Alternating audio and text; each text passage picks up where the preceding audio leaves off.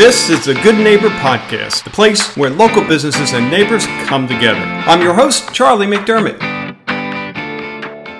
Welcome to episode 64 of the Good Neighbor Podcast, and today we have Don DeFlavis. Now, Don is the owner of Don DeFlavis Construction. So, are you like Bob the Builder, Don? No, I'm just kidding. Don the Builder. So, Don the Builder, I love it. So, welcome to the Good Neighbor Podcast. How you doing? Thank you. I'm doing well. How about you? Doing great, man. I appreciate you carving out time to spend with us and share all the wonderful things you're doing in the community. So tell us about Don DeFlavis Construction. What are you building these days? Sure. We're full-service remodeling contractors. I'm a state certified general contractor in Florida, and our specialty, what I've done for over the last 30 years, is interior remodeling. We do kitchens, we do bathrooms, we do whole interiors, flooring, moldings, doors. So anything inside your home or condo, that's what we do. Well, Don, I'm so happy my wife isn't listening to this right now because she would be like, Don, get over here, stat. Right. How did you get into the construction business? Well, you might say I was born into it. My grandfather was a general contractor up in New York State in Westchester County. My father was born into that family, and all of his brothers were either carpenters or plasterers or masons, whatever. And he had 11 brothers and sisters, so there was a whole crew. Wow. And then my dad was a general contractor. He moved down to Florida in '64, and so I grew up, around construction my whole life, basically, and went into it myself later. Yeah, wow, good for you. Is there a particular job or a type of what am I trying to say? Construction that you enjoy? If you had one job that you could choose to work on tomorrow, on a holiday weekend, no less, what would it be? I think, probably the favorite, I really enjoy what I do, for one thing.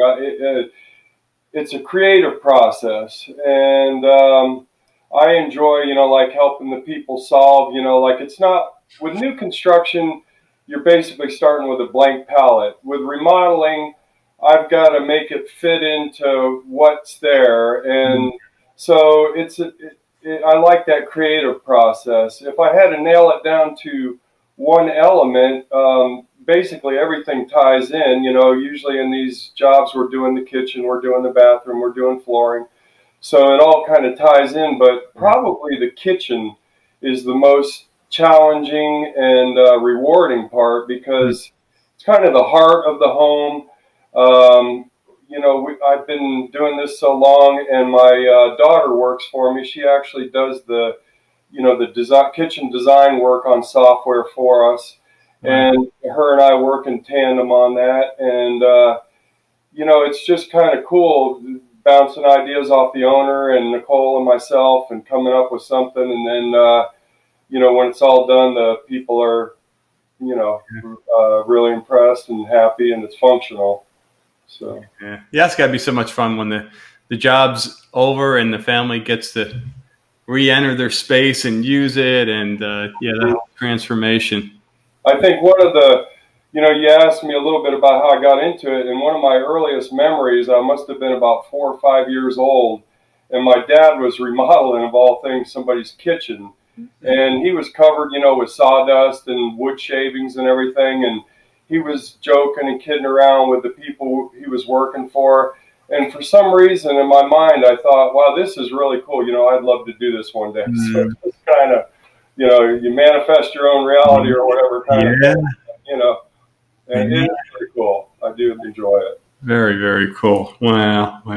How about myths in your industry? Any myths that you hear that you probably shake your head and go, oh, let me tell you the real story. What comes to mind? Well, I know there's probably different thought patterns on this, or schools of thought, whatever you want to call it. But When I go out to meet some people and look at a project, a potential project that they want to do, I budget. You know, if I can get the folks to tell me what their budget is, Mm. it helps me to design something that will fit in their budget. If they just say, well, this is what we want to do and see where you come out, you know, either they're going to tell me I'm crazy, I'm way too Yeah. expensive, or it's not going to be quite, you know, as nice as what they expected. But I think the myth is that people think you're going to overcharge. You're going to just give them the cheapest thing you can do and then charge them that budget. But it's not, that's, in my opinion, a fallacy that if people would be more open-minded and open about that with the people. Now, I'm not saying every contractors don't have the best reputation all the time, Right. but if you get a reputable one and you can look online and see what, nowadays there's a lot of transparency, Yeah. reviews and stuff like that. If you get a reputable guy that's honest, you're going to be okay. Yeah. And I think that, to me, that's the biggest myth. Yeah. I can so see that, and you're right. You know, years ago that was the thinking, but you know, and that's the beauty with your company. Obviously, you don't just build that trust overnight. You know, but when you see a company that's been around for as long as you guys have, you're obviously providing value, and there's got to be that comfort level that, yeah, you know, Don truly here as a consultant, he's not trying to sell me anything. He's trying to help me get the most for my dollar, right? So I get an awesome space, right? Yeah.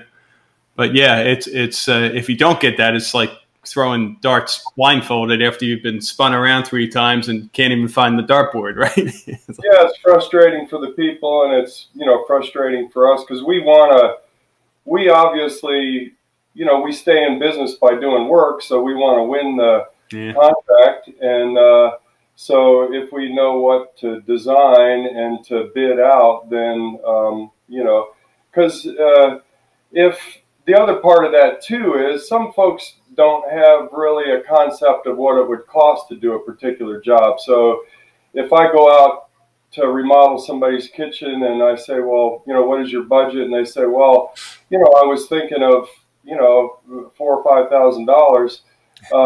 In the realm of a kitchen remodel, you're not going to get too much for that amount of money. But, you know, if they come in with something that I can usually hit a realistic, you know, within a certain parameter. I can hit pretty realistically either a really high-end kitchen that might be $50,000, or I could do a $15,000 kitchen, but I'm not going to be able to get you into much for 3 or 4,000. Maybe a new countertop, you know, maybe a new backsplash and a countertop, but that's going to be about it, type of thing, if that makes sense. Yeah, no, it absolutely does. You know, so I'm sure you do a lot of educating in the process, so that they understand the realities and are able to choose what's best. Because at the end of the day, you know, really, and I'm not sure how many folks realize. I'm sure they realize it, but they probably don't think about it. You know, we all think about the expense of putting in a new kitchen or a new bathroom, but hey, it increases the value of the home, right? So it truly is an investment, and hey, it's nice we get to use it versus a stock certificate or, you know, something that, hey, it went up in value, but I can't really, you know, live in a stock certificate or anything, but I can. Not tangible, but this is. Yeah. You know? Yeah. Yeah, it is. They, you know, most of the information, you know, we read a lot of trade literature, and of course, I'm always interested in any kind of news about, you know, construction or whatever, and everything that's that I've ever read that was published, they say that the most, you know, bang for your buck in remodeling is the kitchen, you know, followed by the bathroom. So, you know, and of course, those are the most expensive areas, but they're going to give you the biggest return, you know, on your value that you add to your home, your home's value. Yeah. And what I like about it is if, you know, you put in a real nice kitchen, your friends will think you're a real good cook. So, you know, you just don't want to cook for them. So that's you just sit around it, you know, and chat, you know, because nowadays the kitchens really are a focal point. You know, they're very open. Most have a island, and most of the time the host will be behind the island, either serving food or drinks or whatever it might be, and the other folks are right with them. So it's not like years ago, the person, the wife or whoever was preparing was off in the kitchen somewhere, and everybody else was chatting in the living room. It's all, an interactive experience these days. Yeah. So you gave me a visual of the more modernized kitchen back then actually had a serving window cut through the dining room wall, right? So then you were living because if every now and then the spouse could peek out and comment in the conversation. Then they went back to their cooking. Right. Yeah. And they didn't really get to be part of the whole thing, or you didn't get to interact with them, and it's Yeah, that's funny. So, Don, what are you doing when you're not working? What are you doing for fun? My wife and I are outdoorsy people. We enjoy spending it. We like hiking.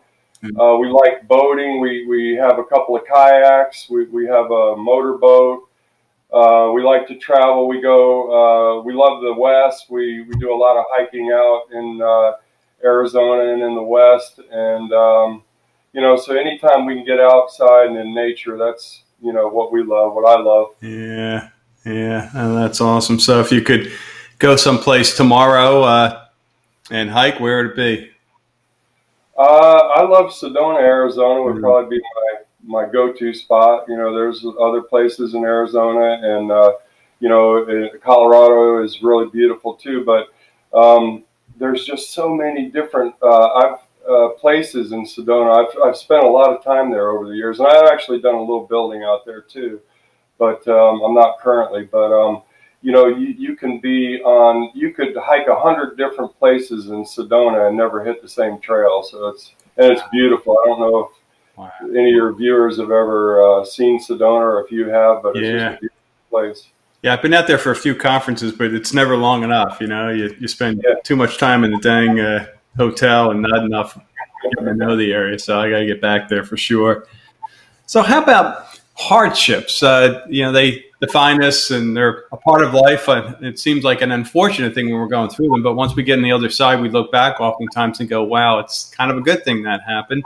What comes to mind, Don, that you would share? It could be business or personal hardship that you've been through. Yeah. Well, I've been through, in my lifetime, a number of things that at the time seemed really tragic, and I didn't know how I was going to get through it and things like that. But once I've gotten on the other side, I can always see a silver lining. And I think we're kind of going through a period like that right now. At least my wife and I are personally, especially in our industry. Similar situation, the one that, we're not completely through this one, but the one that I've been through that I could share about, is during the real estate crash a few years ago. With investing, we did pretty well during that golden age of real estate, and then when the crash hit, it hit me pretty hard, and financially, basically, I had to start all over again about 10 years ago. So that was a hardship, but what it did is it focused me more on what was really important, and it enabled me to grow. I got back to the roots of construction. I had actually gotten out of construction, and I was pretty much doing real estate investing. So I actually, I was almost tempted to say, when you asked about hobbies, I enjoy what I do. Yeah. I can't work every single day. You need a break. So that's when I do the other stuff. But when I'm working, I'm, without sounding too corny, I love it, so. Yeah. But yeah, that would probably be so there's a silver lining, and I think there is in the current situation too. It's made my wife and I, reassess some goals we had, and we'll see how that works out in the long run. But, I think the biggest life lesson is to just keep putting one foot in front of the other one, and we will get through it, whatever it is. Yep. Yeah, because you made it through that real estate debacle 10 years ago, but you did exactly that. There were plenty of mornings, I'm sure you just felt like pulling the covers over your head and saying, "Man, I'm done. I'm cooked." But you get out of bed and you just keep pushing forward, and it's amazing. Little by little, we get there, and I know the same will happen this go around. So Yeah. Yeah, I think there's a lot of folks, that are probably feeling that. I think in the past with hardships, you always have a friend or a relative or somebody that's going through something hard, and you empathize with them, and maybe you've been through something that you could share with them. But this is a unique situation because I think we're all going through it. So you get to see, you could tell me, well, I get through it and it didn't really shake me too bad. But I'm watching people. Some people are freaking out. Some people are doing okay. Some people are figuring out ways to reinvent themselves. So you kind of get to really see everybody going through the same thing. It's interesting. Yeah. We truly are all in this together. Yeah. Right. And so, Don, if you could share one thing you wish people knew about your company, what would that be?